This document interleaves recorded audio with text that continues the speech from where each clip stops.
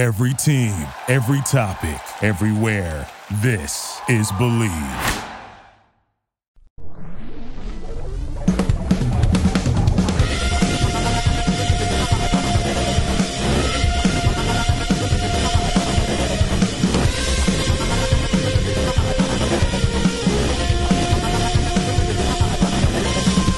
This is Todd Lights, public address announcer for your Los Angeles Dodgers. And now, it's time for the Bleed Los podcast with your hosts Alonso and Juan. And Alicia del Valle. With the baby-faced gimmick in the sky, Roger.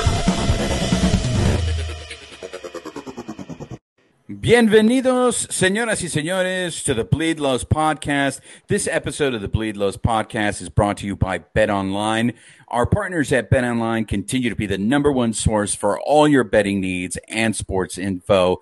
Find all the latest odds, news, and sports developments for the NBA playoffs, Major League Baseball, fights, and NFL futures.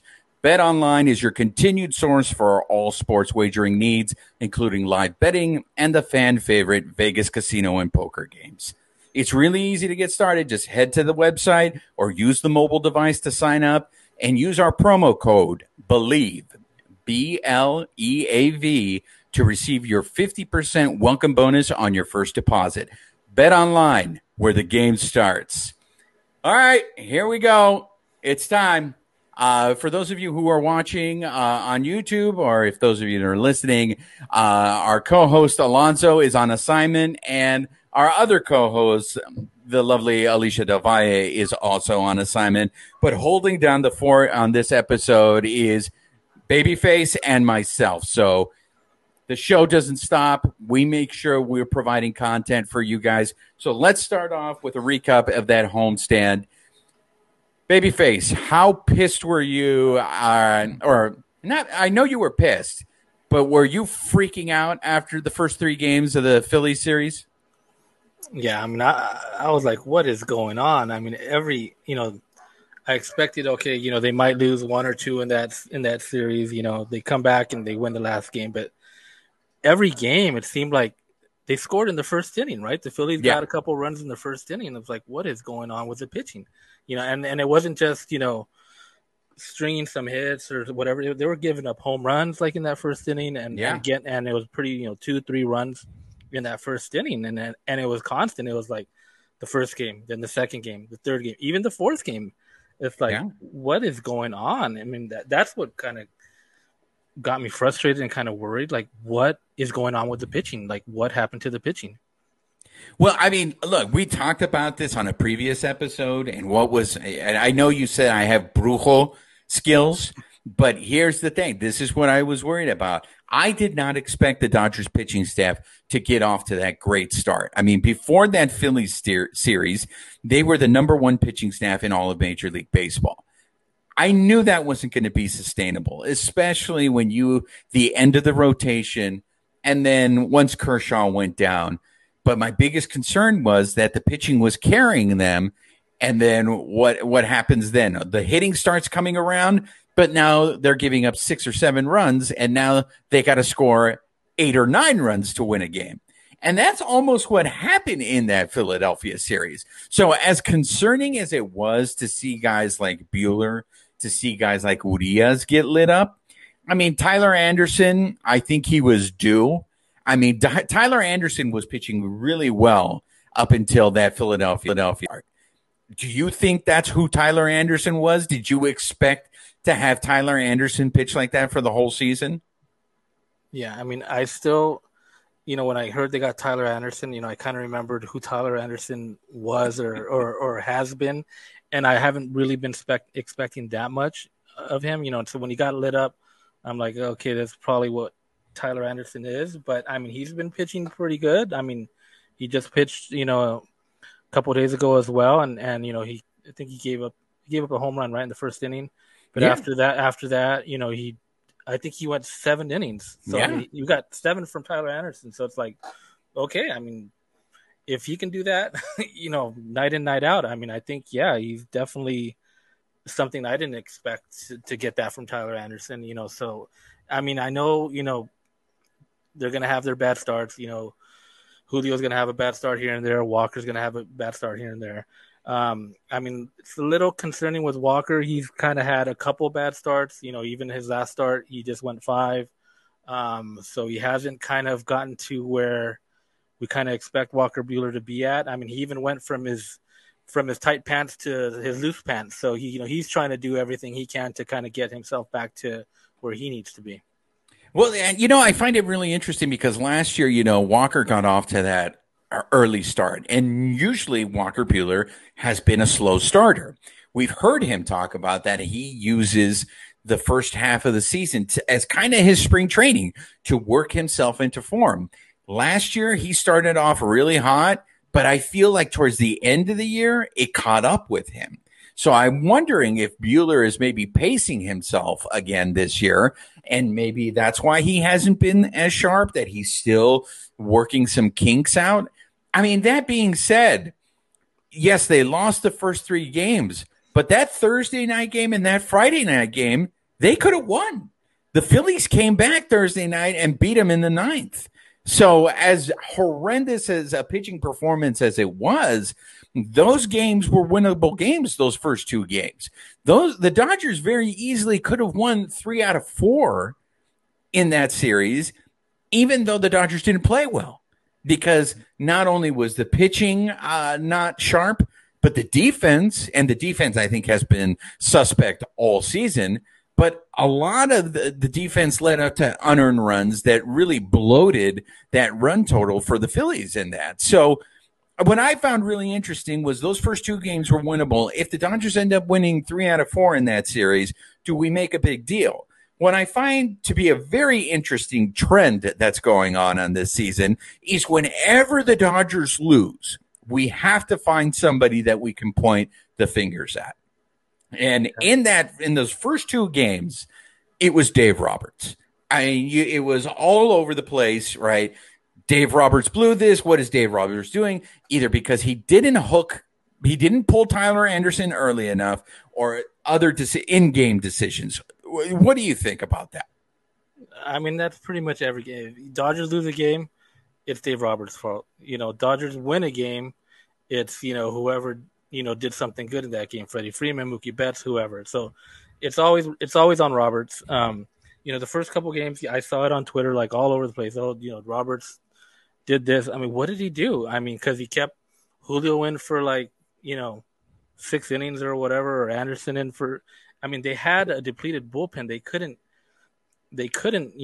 go to the bullpen early. They knew, they're going to have all these games. They had the doubleheader coming up, so they had to kind of have these guys kind of take it for the team. And and it's not, like I said, it's not Roberts that's out there giving up the bombs. It's not Roberts out there that's making the errors. So it's like I still don't understand that when people say it's Dave Roberts. He doesn't know how to manage this team. He doesn't know how to. I mean, he doesn't know how to motivate this team. He doesn't know how to. Basically, he doesn't know how to do anything. Right. And this is Dave Roberts is the winningest manager in baseball. The thing we mentioned in baseball history right now, he has the highest win percentage. Highest win percentage. And I know the haters are going to say, well, look at the team he has or whatever. Well, obviously, okay, look at the team he has. So they're winning games and they're losing games, right? So you can't put everything on Roberts. It just doesn't work that way. No, I've always heard this adage, and of course it's obviously true, but you need talent to win. Even those teams that are underdog teams that end up winning championships, they have talent. I can't think of one example of a team winning that absolutely had no talent. Like always, with a manager, they either get too much credit or they don't get enough credit. But I did find it very interesting that Dave Roberts was the whipping boy in those first 2 games in the Phillies series. I mean, a lot of times you hear is, oh, he's not putting them in situations to succeed. I mean, these are professional baseball players. I mean, I think any of them will tell you, hey, if you put me in the 8th, 9th, whatever, to do my job, I need to succeed, right? It doesn't matter where they put you in. If you're a professional baseball player playing at this level, you are expecting of yourself to go out there and succeed. Is it going to happen every time? No, of course not. You're going to fail, every so often. I mean, baseball is a game of failure, right? If you get 3 hits out of 10 at bats, you're a 300 hitter. I mean, 3 out of 10, that sounds really bad, right? But you're a Hall of Famer, right? If you do that your entire career. So of course, guys are going to fail. They're going to be put in there. Dave Roberts is going to think, okay, if I bring in, Kimbrough for the 8th or the 9th, he expects him to succeed, and that player expects themselves to succeed. And like I said, it's most of the time it does happen, but there's going to be times where it doesn't happen. It's interesting. You brought up Kimbrough. I want to change gears real quick and talk about how he's being used. Do you find it odd that he goes through such long periods of time without getting any work? And I get it. People are going to sit there and they go, well, they had a 5-run lead in this game. And that's kind of how this team has been. They either win by a lot, but not until recently have they had close 1-run games that they've actually won. But there are times where I find myself scratching my head going, gosh, it's really been 5 days since Kimbrel has pitched. Like, don't you think that affects Kimbrel? Yeah, I mean, I think if you look back at how he's been used, when the games that he's been off for, a few days, it's because they've won games where they haven't needed him. So he hasn't had that consistent work where it's like, the 1-run lead, 2-run lead, whatever going. They're usually up by 4 or 5 runs where it's no longer a safe situation, and he's not getting the work. And when he's come in, you kind of see it. He's still a little rusty. I mean, yeah, he probably has a handful of appearances. I mean, since spring training to right now, more than a month and a half into the season, we're getting there. He's probably been in maybe 10 times. Excuse me. It was just something that was brought to my attention that I was like, oh, wow, that is true. I mean, it's got to affecting him, but yet he still hasn't blown a save. I mean, how many people would have thought, okay, who's going to be the first person to blow a save, Kimbrel or Kenley Jansen? Well, we got our answer the other day because Kenley Jansen blew a save against the Milwaukee Brewers. So I get it that Kimbrel makes people nervous because he's always pitching, it seems, with traffic on. But I am curious how much of that is because he's not as sharp. And it's just the way they've been using this bullpen. I find it very interesting. And I get it because Kimbrel is your closer. But there's periods that you don't see Kimbrel. But yet Daniel Hudson seems to pitch every other day. Brewstar seems to pitch every other day. And those are guys that have had some rough moments. But they come back and they bounce back. And I wonder if they bounce back because they have that consistent work. While Kimbrel is just like, hey, take 5 days off, man. Yeah, I mean, like I said, you see that rustiness when he comes out. I mean, and another thing that I've noticed with Kimbrel too, and it's kind of odd too that he's kind of there's been games where he's been getting squeezed a bit. I remember in Colorado, and then on this homestand, it looked like he's getting squeezed, and then either that player gets on and then somebody hits a home run or something. But there's been instances like that where it just hasn't gone right for him, and then something happens right after that. Well, I think it's also one of those things that as fans we need to pay attention to this, and that is, Gagne brought this up when we had him on the show when he was facing Barry Bonds, and he's just like, look, if I got a 1-run lead, I'm not gonna go after you. So I think it's one of those things that especially me, I lose sight of it when I'm watching a game, that these guys are pitching differently depending on what their lead is. I think when Kimbrel comes in and he's got a 3-run lead, he's being more aggressive. And then, that's when all of a sudden he gives up a 2-run home run, and now it's a 1-run game. And when it's a 1-run game, you see that his pitch selection is different. He starts painting the corners. He starts pitching differently. So I've heard, I think somebody on the broadcast had brought this up. That is a sign of a guy who doesn't care about his numbers. All he cares about is getting the win. I think it was Hershiser who said that. Yeah, I mean, I think that's just the closer's mentality. I mean, you even saw it with Kenley when he was here. If they came in a non-save situation, they usually end up giving up some runs, and kind of we've seen that with Kimbrel as well. And if he's not closing, he's not, doesn't seem like, or if this, if it's not a safe situation, it seems like he's pitching a little differently. Yeah, but it is just very interesting to see how they're handling it. As I mentioned before, it seems that Dodger fans always are searching for blood, somebody that they can point the finger to, somebody that they can hold accountable for the Dodgers disappointing them and not winning a game. We had mentioned Dave Roberts was one of them. Another one, I think, this week was Gavin Lux. Gavin Lux, to me, and this is the beauty of baseball, right? The ability to redeem yourself. He had made that costly error. I mean, look, here's the thing. Gavin Lux, to me, is in the major leagues because of his bat, right? He's not there because of his glove. And obviously, this guy's getting moved around, which is, I think, a tribute to guys like Chris Taylor, who play multiple positions and are very dependable defensively no matter where you put them. Whether you put Taylor out in the outfield or you put him in the infield, I trust that if the ball's hit to that guy, he's going to make the play. I don't have that same level of trust in Gavin Lux, but I don't know that Gavin Lux was an elite defensive player to begin with.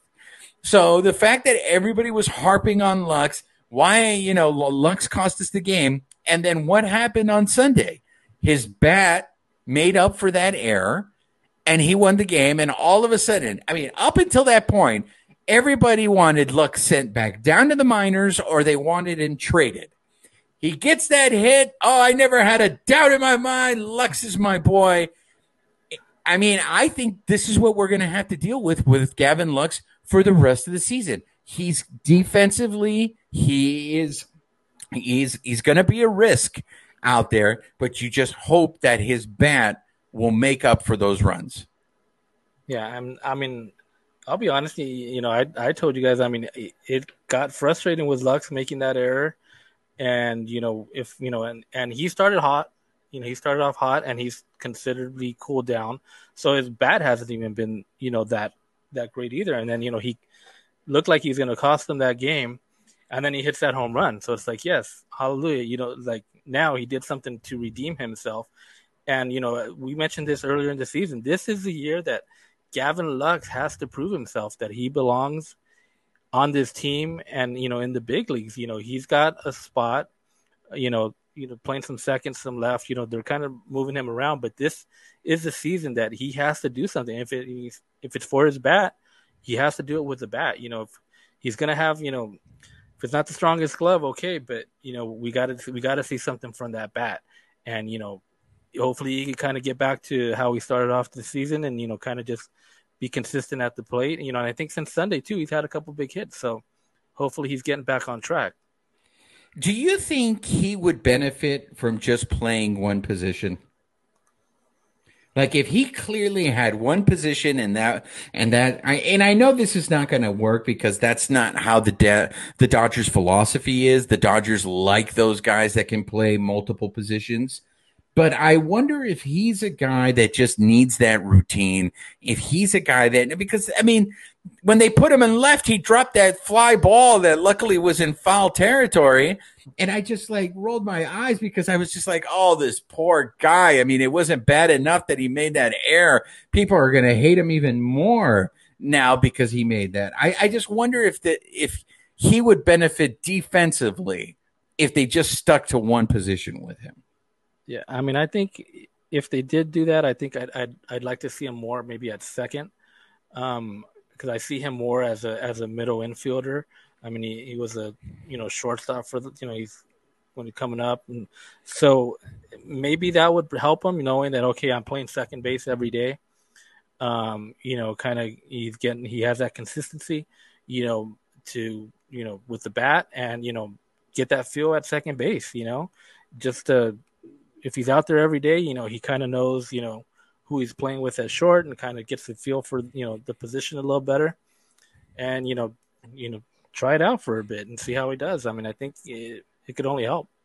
I mean, the guy's hitting 260. Would you take that? If I told you at the beginning of the year, Gavin Lux is going to hit 260, would you take that? Yeah. I mean, nowadays that's kind of the norm, right? Like, if a guy hits like 260, 250, you're like, okay, that's pretty good, right? When, as a couple years ago, like really 260, yeah, okay, whatever. But I mean, if he can, if like I said, if he can hit around there, get his timely hits, get those, knock in some runs, you'll take it from them. No, absolutely. So the Dodgers were able to salvage one game in that 4-game set against the Philadelphia Phillies. And I think maybe that come from behind win on Sunday, thanks to Gavin Lux, might have turned something around for the Dodgers, because then they went ahead and proceeded to sweep the Diamondbacks of Arizona. And I cannot stress enough, for them to play 4 games in that short span. I mean, that was just a nightmare schedule. Like under 48 hours, right?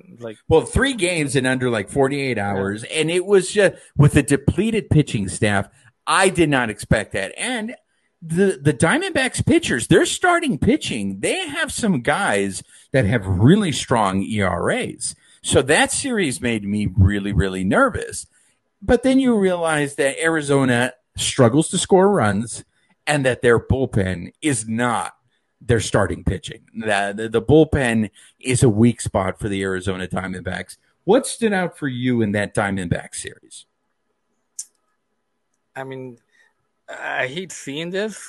I hate when they're down early, when the team scores on them in the first inning. But, we see that they come back. They come back and they're able to score. And I saw a little bit more that, Dodgers have been that big inning. They'll get, maybe in the 4th or 5th inning, they'll score a bunch of runs, and then they're pretty much quiet the rest of the game. In this Arizona series, it seemed like they had more multiple innings where they were scoring. They were still scoring pretty big, but they were scoring on multiple innings. So that's kind of something that I want to see, continue going forward, where they're not just, it's just not one big inning and that's it. If they spread it out, a couple innings, they get a couple runs here and there. I think it's gonna, keep going. Take that into the next series in Philadelphia. Well, you know what? I think it's very encouraging to see that the Dodgers offense, the way they reacted in that series against the Diamondbacks, because as I said, the Diamondbacks starting pitching is pretty strong. So for them to put up runs up against them, I think is very encouraging. That we're maybe just going to see a little more consistency out of this offense, and maybe now they're going to get. It's the beginning of a run, right? They've won 5 straight, and they're going to go on this road trip now. We've said this all along that they really haven't been playing great, but as this episode drops, the Dodgers are still in first place, and they have the best record in the National League. They're a game up on the show pods. So I think it's encouraging. I want to see how they react to the road trip, because they got the Nationals on here, and I know we're going to get to this later, but they always seem to have a letdown. We saw it in Pittsburgh. We saw it on the first go around with the Arizona Diamondbacks. So the fact that National Series, those last 3 games, are taking place before they come back home, that makes me a little nervous that we're going to see another letdown. But I'm going to give you another opportunity right now to apologize to this man. But the Catman pitched a hell of a game, and he looked good. But again, he's a guy that I feel looks better at home. But are you seeing any signs of consistency? Is the Catman making you change your mind? Are you thinking maybe this is his breakout year? I mean, I think, like I said, I've always said the Catman is a pretty good pitcher. He just has that inning that really screws him up. Last couple of starts, not as bad. So those innings aren't as bad. So he's, like I said, I still think he can get into the 6th, and maybe like Anderson did, get into the 7th. I still think he can do that if he controls his pitch count throughout the game. He's if he stays away from that bad inning, I think he can do it. So let's see how, like you said, let's see how he does on the road, where he has had a little bit more trouble than when he's at home. But yeah, I mean, I like what he's been doing the last couple outings. So I hope he continues to do that. Well, and it's really interesting, right? Because we sit here and we say, oh, he struggles on the road. The guy's ERA is still under 2. I mean, his ERA went up in this last game because going into this last game, his ERA was 1.33. His ERA now is 1.64. So I just want to remind our listeners again, yes, we're sitting here complaining about a guy whose ERA is under 2. So, yeah. And I think in large part is because we haven't seen that large sample size, yeah. so it's been like, for the most part, even on the road, he'd go 3 innings, 4 innings. So it's a small sample because he'd have that one inning where he'd get into trouble and, use, 30, 40 pitches. So like I said, we'll see how he does on this trip. But, speaking of the trip, they're going to start in Philadelphia. And normally, we'd see that on the schedule, and Philadelphia is what, they're under 500 right now, or about 500, right? They are, and that's right? what cracks me up, right? That the Phillies are under 500, but the way they handled the Dodgers at Dodger Stadium, I was surprised that this team is under 500. Yeah, so now you normally would think, oh, okay, yeah, they should go in there and win 2 out of 3, or even sweep, right? But the way they came in and manhandled the Dodgers last weekend, now I think the Dodgers are going to be a little bit more up for this series, maybe a little bit more pumped up to trying to go in there and get a little bit of payback for what they did to them, here in LA. So hopefully, they go out and they come out, ready to go. And I mean, the Padres just went in there and won 2 out of 3 from them. So it's like, what happened? Did the Phillies just come in super hot? I mean, I know Bryce Harper came in like on fire and with a messed up arm, right? Yeah. And he just like lit them up. And it's kind of weird too, because we saw Bryce Harper and then we saw Walker coming from the D-backs and kind of did the same thing to the Dodgers. He kind of just lit them up too. It's like, what's going on here? So hopefully Harper may be out a couple games in this series that we don't have to see him. So, take that bat out of the lineup, and hopefully the Dodgers can kind of bounce back in Philadelphia. Let me ask you this, because, of course, in that Philadelphia series, all I kept saying to myself was, well, how come the humidor is not affecting the Phillies? Why aren't the Phillies getting affected by this dead ball? They didn't seem to have any problems hitting the ball out of the ballpark. That game that Julio pitched, he gave up 4 home runs in that game.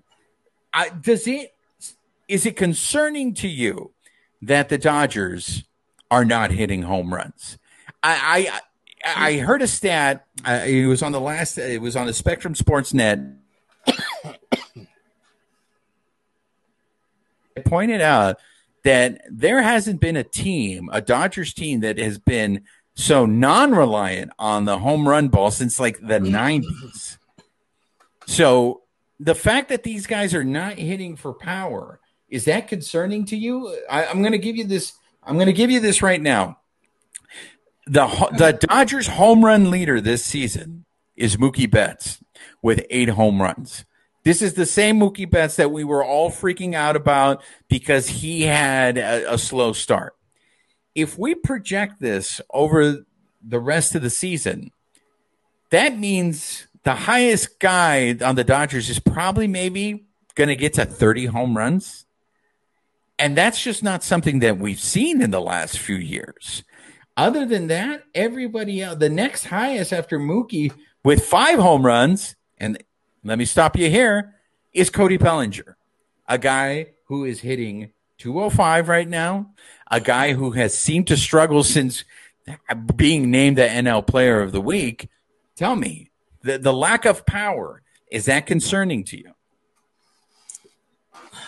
I mean, not so much, as long as, they're getting their hits. I mean, we have a guy like Freeman who had like 3 doubles in one game, right? And I mean, Freeman hasn't even had that many home runs. I think were his only home runs against the Braves. He has 4 home runs. He Okay. has 4 home runs. Then he had like 2 of them against the Braves, right? It seems like it. Yeah. So, I know the last couple of seasons, they've had like record-setting like home run numbers for the club, and them not being as reliant. I mean, I think that's one of the things too that a lot of people the last couple of seasons have been saying, like, this team is just home run reliant, right? It's like, go big or go home, right? So they're always trying to get the home run. So I think if they're showing other ways of scoring, I mean, that's better, right? I'll take that, right? I mean, of course, yeah, you want to see the home run when they kind of need it, but if they're scoring with doubles and triples, hey, I'll take that all day.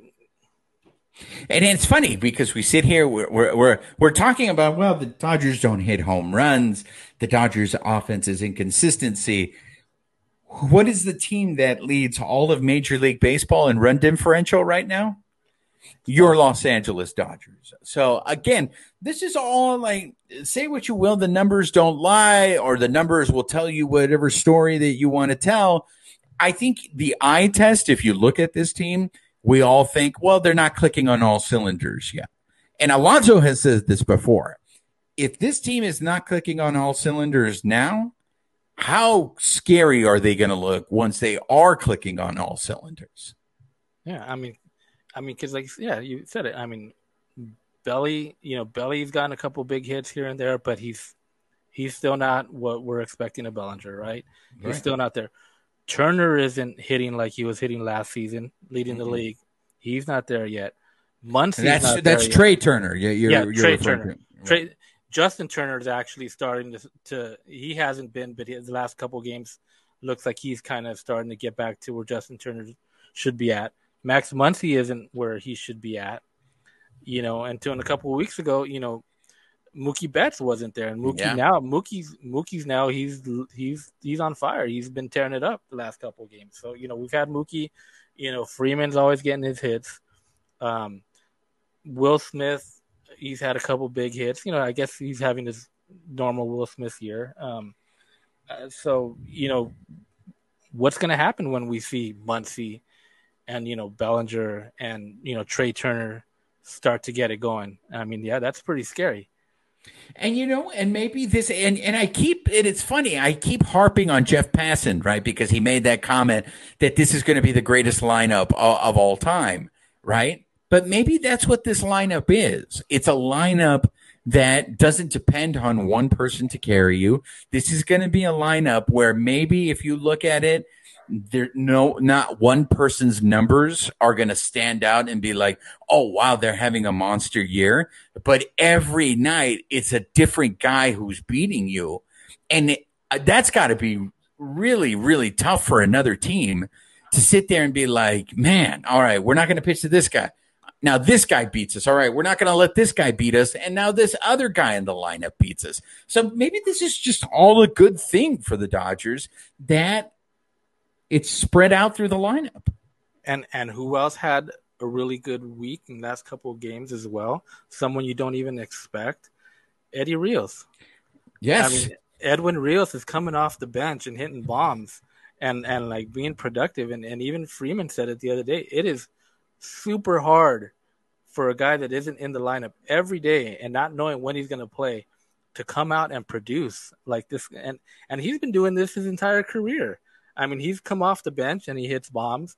Last year we were like, what the heck is wrong with Edwin Rios? But he had a busted shoulder, so now he's healthy and he's doing it. And I think I saw a stat prior to last season, like he was averaging like every 11 or 12 at bats, he was hitting a home run. You know what he's doing now? It's like every 9 at bats. That's why they call him Babe Rios. He is Babe Rios. I it's a tribute. I wonder if he is just one of those guys, and it's really interesting to me if he's just one of those guys that he is tailor made for this. I don't want to even call it a utility role because really all he is a DH and a third baseman. But being a bench player, I feel like he just has the mentality. He is really successful in that role. And we've seen, and especially players that have played with the Dodgers that were bench players that wanted to be everyday players and just don't, the success does not translate. And I know everyone, just say it, Juan, just say it. We're talking about our friend Kike Hernandez. Kike seems to be struggling in Boston right now, right? In terms, I don't know if Jock is an everyday player, but these are guys that wanted to be everyday players, and that's why they left the Dodgers. And look, you got to have that mentality, right? You want to be able to play you want to play every day. That's how your belief in you. So the fact that Rios does this and he's making it look easy, like what he's doing is really, really hard, man, to sit on the bench. And then you got to come in and sometimes you're facing guys that are throwing 100 miles an hour and you just got in the game. I mean, yeah, you're right. I don't give that man his flowers because I am thoroughly impressed with Babe Rios.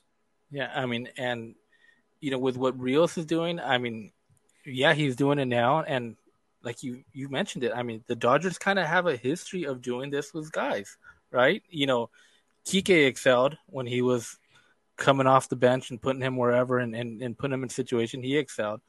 Jock would do the same thing.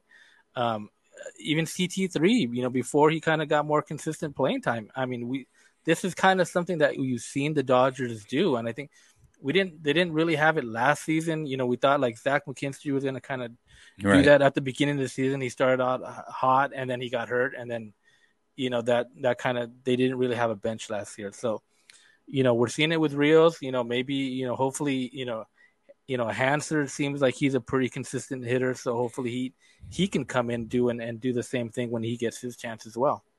Absolutely. So let's switch gears. I want to get your opinion on this. I found it very interesting because we finally had a David Price sighting. And we talked about this on a previous episode where there was this rumor that the Dodgers were thinking of trading David Price. And I thought maybe there might be some legitimacy to that rumor because of the fact that David Price just hasn't been pitching. And the reason why David Price hasn't been pitching is because David Price had COVID, right? So they were giving him the time to recuperate from COVID. But then there were some comments in the paper from David Price saying that he's ready. It's up to the Dodgers. It's up to the Dodgers to use me whenever I'm using and whenever they need me.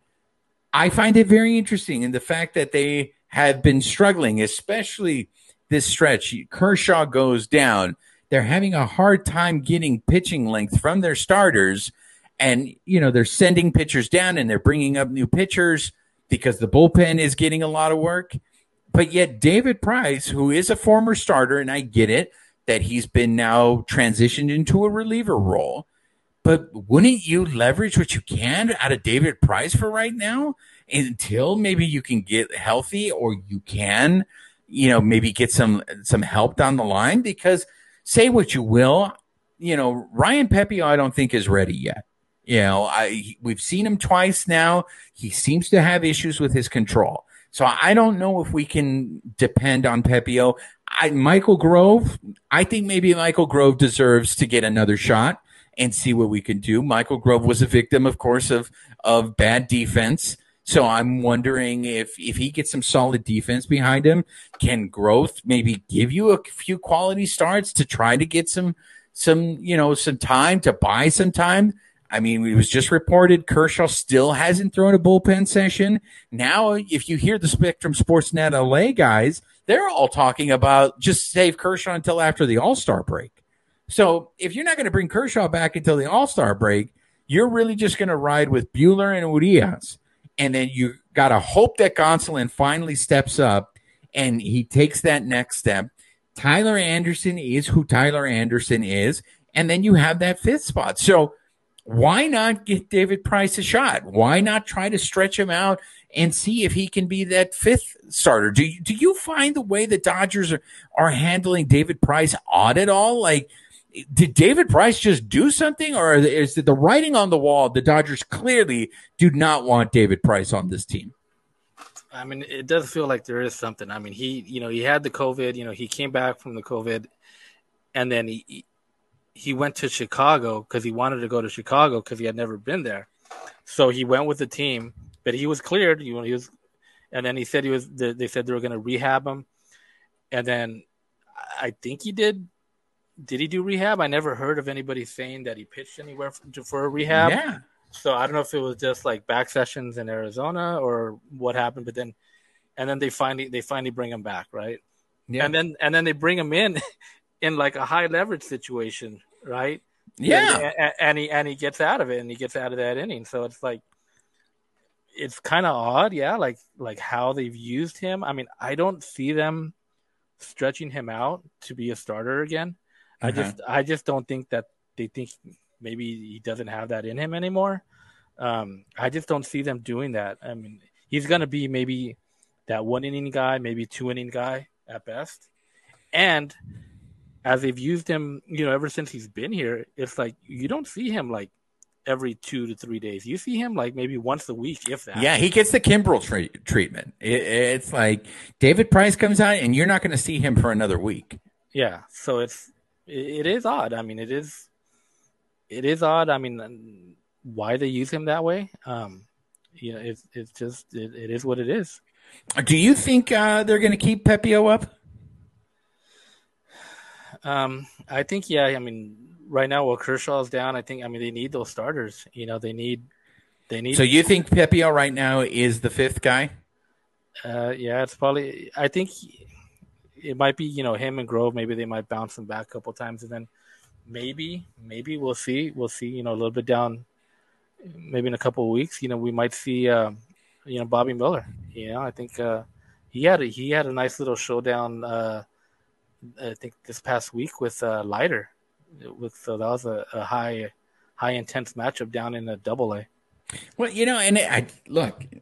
I find it interesting because one of the things that we and I know I'm going to butcher this. I keep going back and forth with the pronunciation of his name, but Conley, he's down now because he dealt. So the Dodgers signed a lot of projects, and not just a project, but in terms of health. We still haven't gotten any updates on Heaney. We don't know if Heaney's going to come back. Well, Heaney did. I think he threw a bullpen just the other day, and he said he should be back within weeks. There was kind of speculation that it might be a couple months still, and he said he should be back within weeks. So whether that's 3-4 weeks, we'll see. And hopefully he can keep the way he started, the season. I mean, if Heaney comes back and all of a sudden, my concern is if Heaney comes back and he's not healthy, and then he just starts getting bombed, what that's going to do to Heaney. But the thing that I was trying to get at is the Dodgers signed all these guys like Danny Duffy, who I don't think is going to be ready until the second half of the season. It's still rehabbing somewhere. So you have all these guys that they stocked up, and now I'm just wondering, are they even going to be able to use any of these guys? Look, we asked Alana Rizzo this, the injuries to a very thin rotation. I'm very curious if they really thought, that Bauer was going to be coming back, and that's why they didn't do it. I mean, eventually, unless these young guys, I'm concerned that they're speeding up the timeline on these guys, and you're going to have Bobby Miller come up here, and Bobby Miller's going to look like Pepio, where it's going to be like, he's not ready yet. He's not ready yet. Like, what if Pepio can get his control?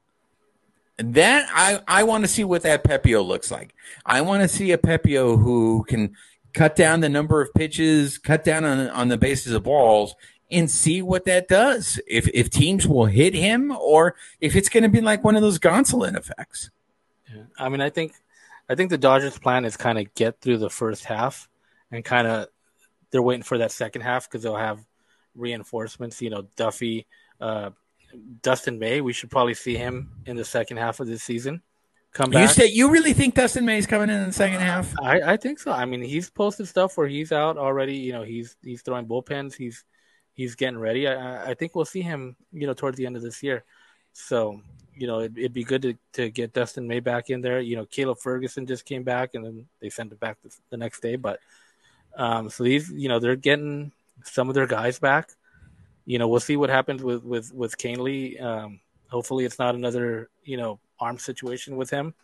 And Trinan got put up on the 60 game DL, so we're not going to see Trinan until like after the All-Star break as well either. And I think that's a big if. I just don't think we can count on Trinan coming back.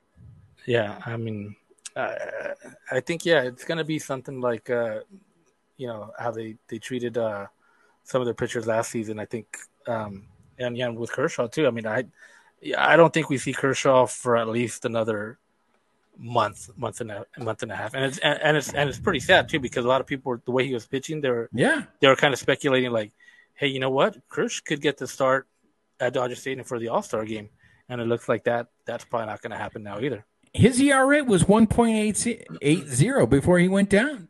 I mean, he was looking great. He was absolutely great. So yeah, it's very disappointing that guy got the injury, that he went down the way he did. One of the other things I want to transition to, talking about rumors that we had heard about David Price. All of a sudden, I look on social media and there's this rumor about Juan Soto and the Dodgers trading for Juan Soto. And then you see all these ridiculous, trade scenarios. I mean, to get Juan Soto, the Dodgers are going to have to give up so much. Don't get me wrong. I would love to have Juan Soto, but to get Juan Soto, you're going to have to give up your depth. And seeing the way this season has gone so far, you need depth, because if these guys go down, I mean, what are you going to do? If Juan Soto goes down and you have nothing to replace him with, how are you going to get by? And to get Juan Soto, it's probably going to be the big names that you hear. It's going to be the Vargas. It's going to be the Pajes. It's going to be those big prospects to get it. So, I mean, tell me, how did this Juan Soto whole thing start up? And is this even something you would want to pursue? Now, you know what about this Juan Soto thing? You know what really irritates me and pisses me off about this Juan Soto thing? Go ahead. You let me know. Let it all out. I saw images on Instagram and the internet today. Juan Soto in a Dodgers uniform wearing 22. Now, come on. If you're going to Photoshop Juan Soto in a Dodger uniform, don't put him in 22, because we all know who 22 belongs to. At least give him like 23 or something. Right? Are you saying that's lazy Photoshopping skills? Is that what you're... I mean, if you're going to go all the way and Photoshop him in a Dodgers uniform, you can't change his number. Come on. Right? I'm just completely baffled by this. I'm just like, why was it such a slow news day that we had to come up with this? I get it. It seems like maybe the Nationals don't want to pay that guy. And we've seen it, right? Where a team gives a ridiculous amount of money to one player and then it just handcuffs them for, everything else. I mean, Soto is going to cost so much in trade value and so much in a free agent contract. It's ridiculous. I mean, how much time does he have left with the Nationals? Like, has he got like 2-3 years left? I do feel that he is locked up for a little bit more. So, right. But I do, the Nationals, correct me if I'm wrong, but I feel like they did make an effort to try to extend him to a long contract, and he turned it down. But his numbers, once he goes to arbitration, right, they're going to be pretty high already. He's going to be getting what? Like, is he in arbitration? Well, he signed a 1-year deal for $17 million. So he technically is not a free agent until 2025. So next year he is arbitration eligible. So he hasn't even gotten to arbitration. They made him the 1-year deal, $17 million. So once he gets to arbitration, I mean, I think he's probably going to break the record for arbitration. Oh yeah. I mean, so he's going to be up there, 25, $30 million while in arbitration. So imagine what he's going to get as a free agent. I mean, people are already saying he's going to probably be, like $500 million. And that's, and we're talking about his first year of arbitration, because then the following year he'll be eligible for arbitration again. So it's, so, I mean, I don't even see what type of a trade, can even be offered for him. It's like, what are you going to give up? I mean, your number 1, number 2, and number 3 prospect in your organization for him. It's like, I mean, what are you going to give up for him? No, I love what the Dodgers are doing, and as much I am a big Juan Soto fan. I would love to see Juan Soto on the Dodgers, but I love what the Dodgers are doing. They got that farm system where they got these guys that are coming up. I'm very excited to see Vargas, Michael Busch is a guy that we don't talk about. These are all guys that are going to be under control, and they fill multiple positions because Justin Turner is towards the end of it. Vargas looks like he's going to be your third baseman of the future. If Gavin Lux is going to be a utility guy, Michael Busch might be your second baseman of the future. I love that the Dodgers had this all set up. And look, when we had Alana Rizzo on the show, she said it. The Dodgers are doing this without blowing up their farm system. To get Juan Soto, you're going to have to blow up your farm system. Yeah, and like I said, you're number 1, number 2, number 3. And who are those guys? Bobby Miller, Vargas, Busch. Those are all your top 3 guys. So are you going to give them up for Juan Soto? I don't think the Dodgers are going to do that. No, I don't. I find it hilarious that how these things get started, and just, yes, the photoshopping of him wearing 22, I know was very upsetting to you. Yeah. You don't think Kershaw would let him wear 22? Yeah, no, I don't think so. So if Kershaw leaves and is pitching for the Rangers next year, you don't think Soto could wear 22? No, I mean, I think as soon as Kershaw leaves, that number gets retired, kind of like Fernando. Unofficially retired until it is, because Kershaw's number will be retired. Valenzuela's will never be retired for some reason, because he must have just pissed somebody off in the Dodgers organization. Retire 34 shirts available on bleedlos.com. Go check it out. I want to segue before we start wrapping things up. So our sponsor, Bet Online, put something out about World Series odds. I don't know if you saw this, babyface, but so the Dodgers are still the favorite, right? The Dodgers are still the favorite, but there was a team that just entered the World Series right now. They're way down. They're at like plus 1,600, but it was the Los Angeles Angels of Anaheim of Orange County. And I've seen a lot of love for the Angels. And our friend of the show, the friend of the carne asada, Dylan Hernandez, wrote an article saying that the Angels were the more exciting team to watch in Los Angeles. Now, let's give Dylan credit. Dylan said the Dodgers are still the better team, but that the Angels were the most exciting team. So I'm wondering if the fact that the Angels are coming up here in these new odds, if people are just really drinking the Kool-Aid on the Angels and buying into that excitement. I mean, look, what's not to be excited about? They have guys like Shohei Ohtani. Taylor Ward is just like destroying the baseball. Anthony Rendon is healthy. They have an exciting lineup. And you forgot Trout. And of course, Mike Trout, right? So I get where people are coming from in all this stuff. My question to you is this. I want to take a different angle about this. Would it be better for the Dodgers if nobody talked about them? Like, is it better that everyone is falling in love right now with the Angels, or falling in love with the Mets, falling in love with these other teams? I mean, is it better for the Dodgers to just kind of stay under the radar? I mean, that's never going to happen, right? I mean, LA, second largest market, the Dodgers, everything that the Dodgers do. I mean, obviously that's never going to happen. But yeah, I mean, hey, you want to talk about the Mets? You want to talk about the Yankees?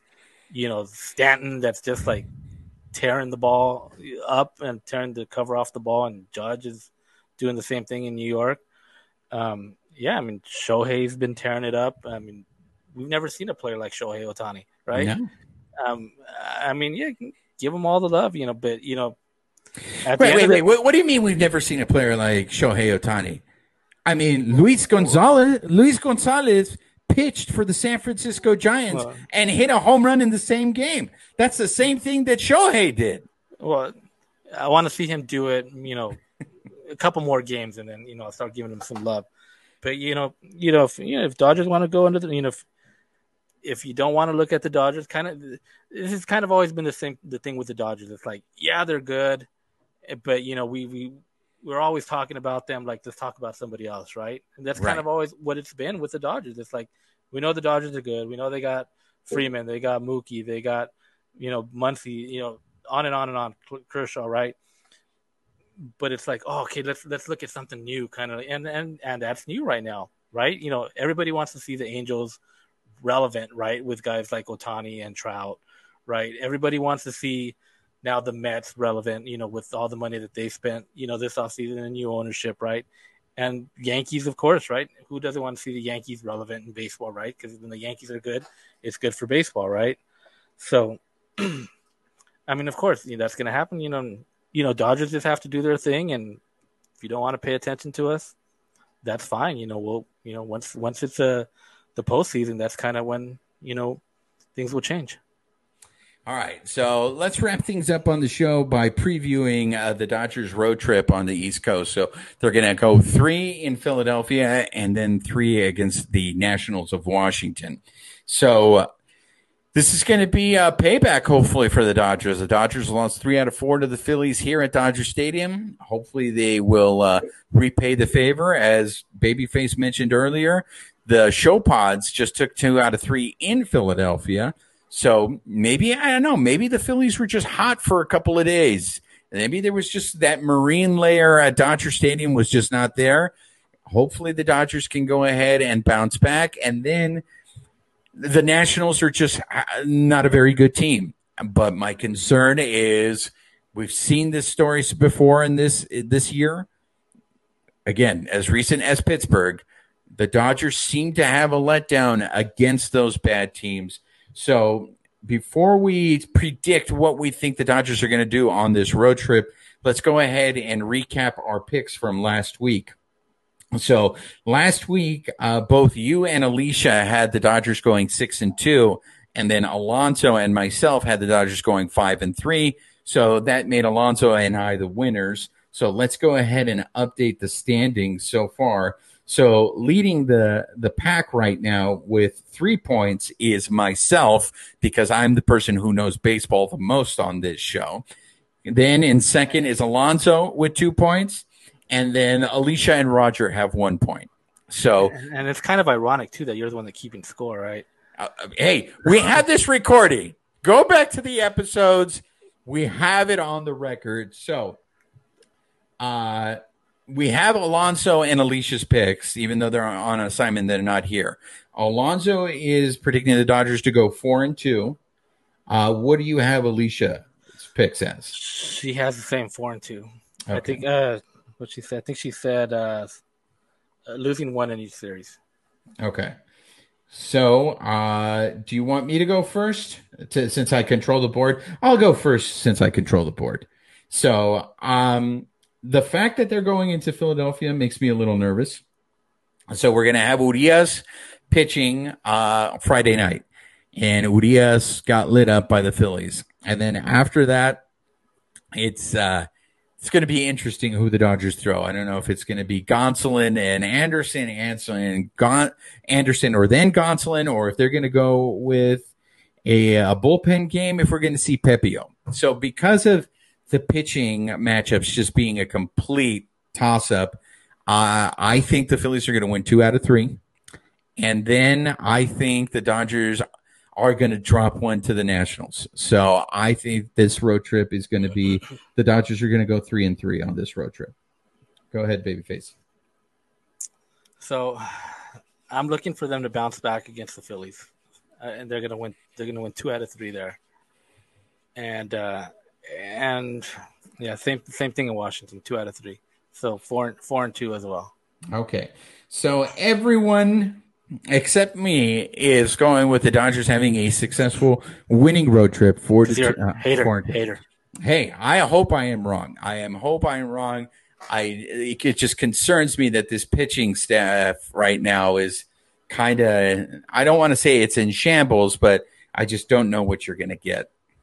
So that to me is a little concerning. So that's going to wrap things up for us on the Bleed Los podcast, ladies and gentlemen. I just, once again, Alonso and Alicia were on assignment. Hopefully they will join us for the next episode. Babyface, is there something you want to say before we sign off? No, just continue to subscribe to the YouTube channel. We should be doing a live show next week, next Wednesday. What's that? Wednesday, was it the 19th? No, the 25th? Yes, correct? that is correct. So look for that. We're going live that day as well. So, and you never know who's going to drop by the carne asada. So we have a couple flyers out there for whoever wants to join us. So. Absolutely. So make sure you follow us, enter the contest, follow us, subscribe on YouTube. Yeah, we have that contest going on for subscribing to YouTube. We got a Julio bobblehead for giveaway. Somebody, I don't know if you go to TJ more than I do. Do they have like a statue that they sell as you're coming across the border of Julio? Somebody wrote that as a comment. No, we might have to go to TJ and do an investigative report on that to find out about that. Yeah, so that'd be kind of cool. Okay, well, that's going to do it for this week's episode. This episode of the Bleed Lows podcast was presented by Bet Online. So make sure you guys are informed. Bet Online, that's where the game starts. Check out their website and sign up on your mobile device. Use the promo code. So for this week on the Carne Asada, this has been myself and Babyface. Adios, señoras y señores.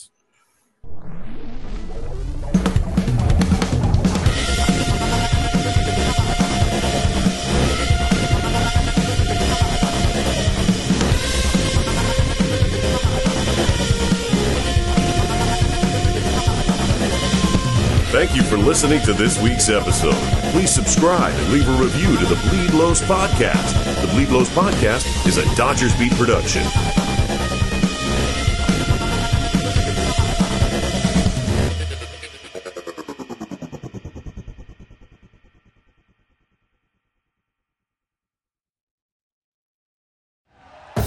Thank you for listening to Believe. You can show support to your host by subscribing to the show and giving us a 5-star rating on your preferred platform.